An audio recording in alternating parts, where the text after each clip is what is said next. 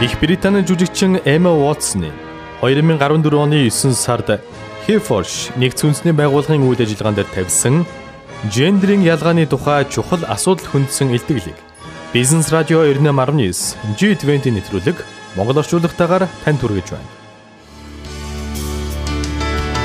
G-20 нэвтрүүлгийг IT Zone танд хүргэж байна.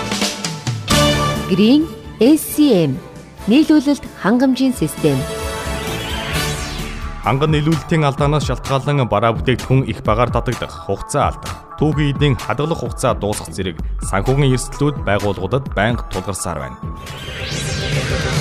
Хангамжийн албаны менежерүүд бидэнд худалдан авалтын төлөвлөгөө гаргах, бараа материалын нөөц, хяналт тайлагнах гэх мэт бүхий л үйл ажиллагааг автоматжуулж, зардал, цаг хугацаа хэмнэх боломжийг Green SCM нийлүүлэлт хангамжийн систем олгодог.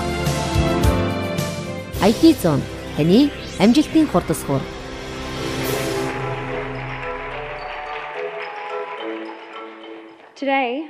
Өнөөдрийн энэхүү Heforshe үйл ажиллагаа нь хамгийн анхны удаага зохион байгуулагдаж байгаа нь нэлээ. Бидний өнөөдрийн илтгэлийн гол зорилго бол эрхтэй эмэгтэй хүмүүсийн хооронд үүсдэг хүсийн тэгш бус байдлыг засах юм. Тиймдээч залуу боловсон хүчин энэ ажилдаа хамруулж хүсийн ялгарлгүй ирээдүг бүтээхээр хичээж байгаа бөгөөд хичээсээрч байх болно. Би 6 сарын өмнөөс нэгдсэн үндэсний байгууллагын эмэгтэйчүүдийн сайн санааны илчээр ажиллаж эхэлсэн. Феминист буюу эмэгтэйчүүдийн эрхийг хамгаалах тухай үзэл нь эрчүүдийн эсрэг үйл ажиллагаа мэтээр ойлгогддог. Би энэ төрөгдлийг арилгахыг хүсэж байна.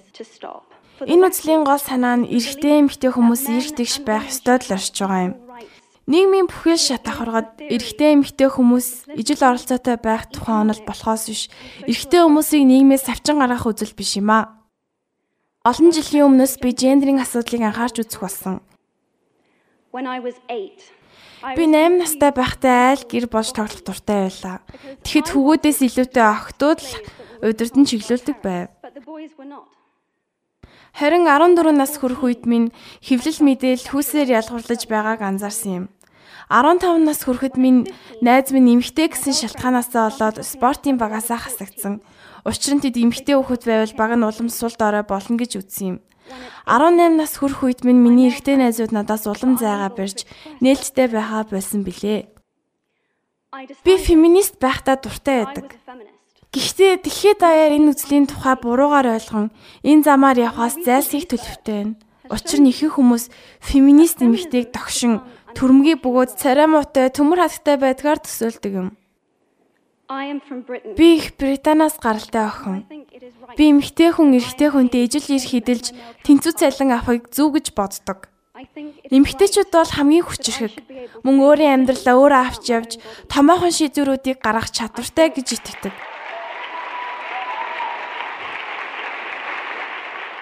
Эмэгтэйчүүд хийсэн зөвлөхийн төлөө эрэгтэйчүүдтэй ижил хүндлэл хүлээх хэрэгтэй шүү дээ. Харамсалтай нь дэлхийн аль ч газар эмэгтэйчүүд энэ эрхийг эдэлж чадахгүй байна. Би үргэлж эрх чөлөөтэй байж хүссэн юмаа хийдэг. Эцэг их минь намайг охин гэд баг хайрлаагүй. Сургууль минь намайг охин гэд гадуурхаагүй. Тиймдээч миний хүмүүжил намайг өнөөдрийн энэ үзэл баримталтай болоход нөлөөсөн биз. Намайг өсгөж хүмүүжүүлсэн тэдгээр феминистүүд дэлхийд улам олшроосоо хэмээн би хүсэж байна. Ингэж хэлсэн болохоор феминист гэдэг үгийг битгий үзэн ядаарай. Үг чухал биш шүү дээ. Тэрний ард нуугдах үзэл баримтлал хамгийн чухал. 1997 онд Хиллари Клинтон хүсийн эрх тэгш байдлын талаар Бээжин хотод илтгэл тавьсан. Тухайн илтгэлд дурдсан олон асуудлуудын ихэнх нь одоо хүртэл байсаар байгаа юм. Учир нь тухайн илтгэлийг үзсэн хүмүүсийн цөөн хувь нь эрчүүд байсан юм. Хүмүүсийн эрх тэгш байдлыг хангах асуудал нь зөвхөн эмэгтэйчүүдэд хамаатай асуудал биш. Эрчүүдэд ч мөн чухал хамаатай. Өнөөдрийг хүртэл би ээж хоёрын эрх ашгийг л урдаа тавьж өөрийнхөө хүсэл сонирхлыг нуудаг байсан тийм л эр хүнийг харж өссөн юм.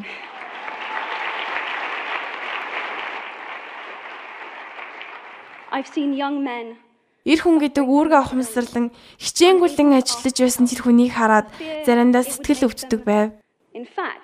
Үнэн дээр Их Британд 29-40 насны эрчүүдэд амиа орлолт хамгийн их тохиолддог. Мөн замын осолд өртөж зүрх судасны өвчнөөр өвчлөх магадлал эрчүүдэд хамгийн их байдаг. Ингээд харвал өнөөдөр эрхтэй хүнч хүйсийн эрх тэгш байдлыг эдэлж чадахгүй байна. Эрхтэй ч эмэгтэй ч хамаагүй нийгэмд ижил байр суурь эзэлж эрх тэгш байх эрхтэй. Хүмүүсийг хоёр хуваан өрсөлдүүлж яхахын оронд хувь хүн гэдэг талаас нь хүлээн авч сурыг. Heforshe email зорилго дээр нэгдсэн билээ. Би эрчүүдийг гэр бүлийнхээ төлөө амтэн шиг зүтгэж өөрийн эрх ашгаа омуртгаа зогсоогоосоо гэж хүсдэг. Тэдэнд өөрийнхөө эрх ашгийг илэрхийлэх боломжийг нь өгч гэр бүлийнхнийхээ өмнө хүлээсэн үргээс нь бага ч ихсэн сулрах боломж олгоорой. Энэ Harry Potter охин юу яриад байгаа юм бэ гэж бодож байгаа хүн ч байгаа. Үнэндээ би ч гэсэн заримдаа тэгж гайхдаг. Гэхдээ энэ асуултын хариуг үргэлж сайн байхыг би хичээдэг.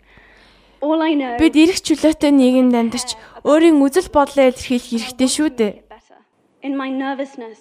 Энэ итгэлийг тавихаас өмнө би маш их айж, өөртөө итгэлгүй байсан хэдий ч би л биш бол хийн гэж. Одоо л хийхгүй бол хизээ хийн гэж химэн өөрөөсөө асуусан. Хэрвээ энэ илтгэл танд ямар нэгэн зүйлийг хүргэж чадсан бол одоо л биш бол өөр хизээ гэж. Таал биш бол өөр хэн гэж. Тийм болохоор та өөрийнхөө эрх ашигын төлөө урагш нэг алхаарай. Баярлалаа.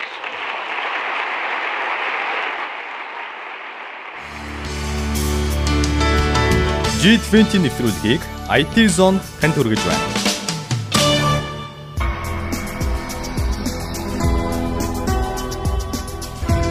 Та яг одоо G-20 нэвтрүүлгийг сонсож байна. Өнөөдрийн дугаараар Их Британий жүжигчин Эмма Уатсны 2014 оны 9 сард Heforshe нэгдсэн үндэсний байгууллагын үйл ажиллагаан дээр тавьсан жендрийн ялгааны тухай чухал асуудал хүндсэн илтгэлийг сонсгож байгаа. Одоо та бүхэнд жүжигчин Эмма Уатсны товч танилцуулгыг хүргэе. Түүний бүтэн нэрийг Эмма Шарлотт Дори Уатсон гэдэг.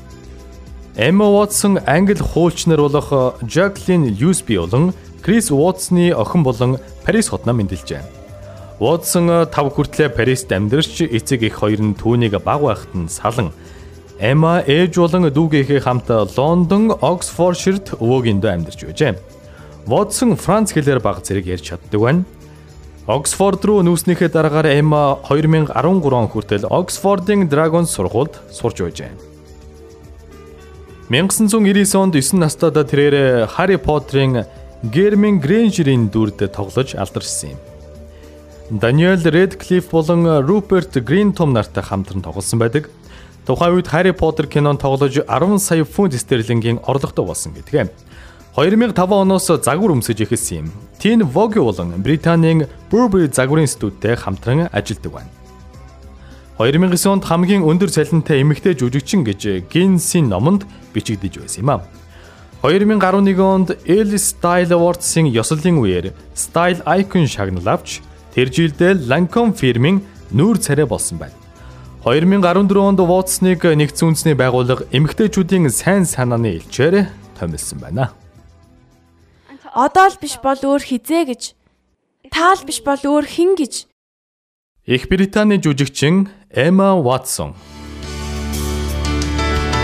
G-20 нэвтрүүлгийг IT Zone танд хүргэлээ. Green HRM байгууллагын хүний нөөцийн систем.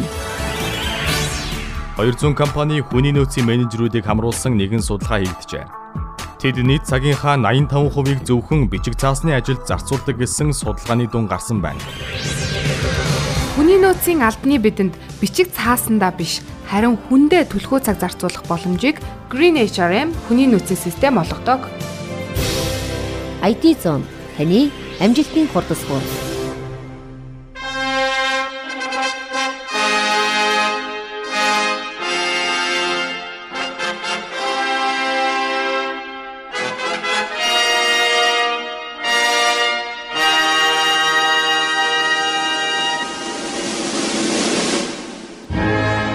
Их Британий жүжигчин Эмма Уатсны 2014 оны 9 сард Heforshe нэгдсэн үндэсний байгууллагын үйл ажиллагаан дээр тавьсан жендрийн ялгааны тухай чухал асуудал хөндсөн илтгэлийг Бизнес радио 98.9 G-20 нэвтрүүлэг монгол орчуулгатаагаар танд хүргэлээ. Нэвтрүүлгийг бэлтгэсэн мөнхтөл найруулагч Мөнгөн хүү.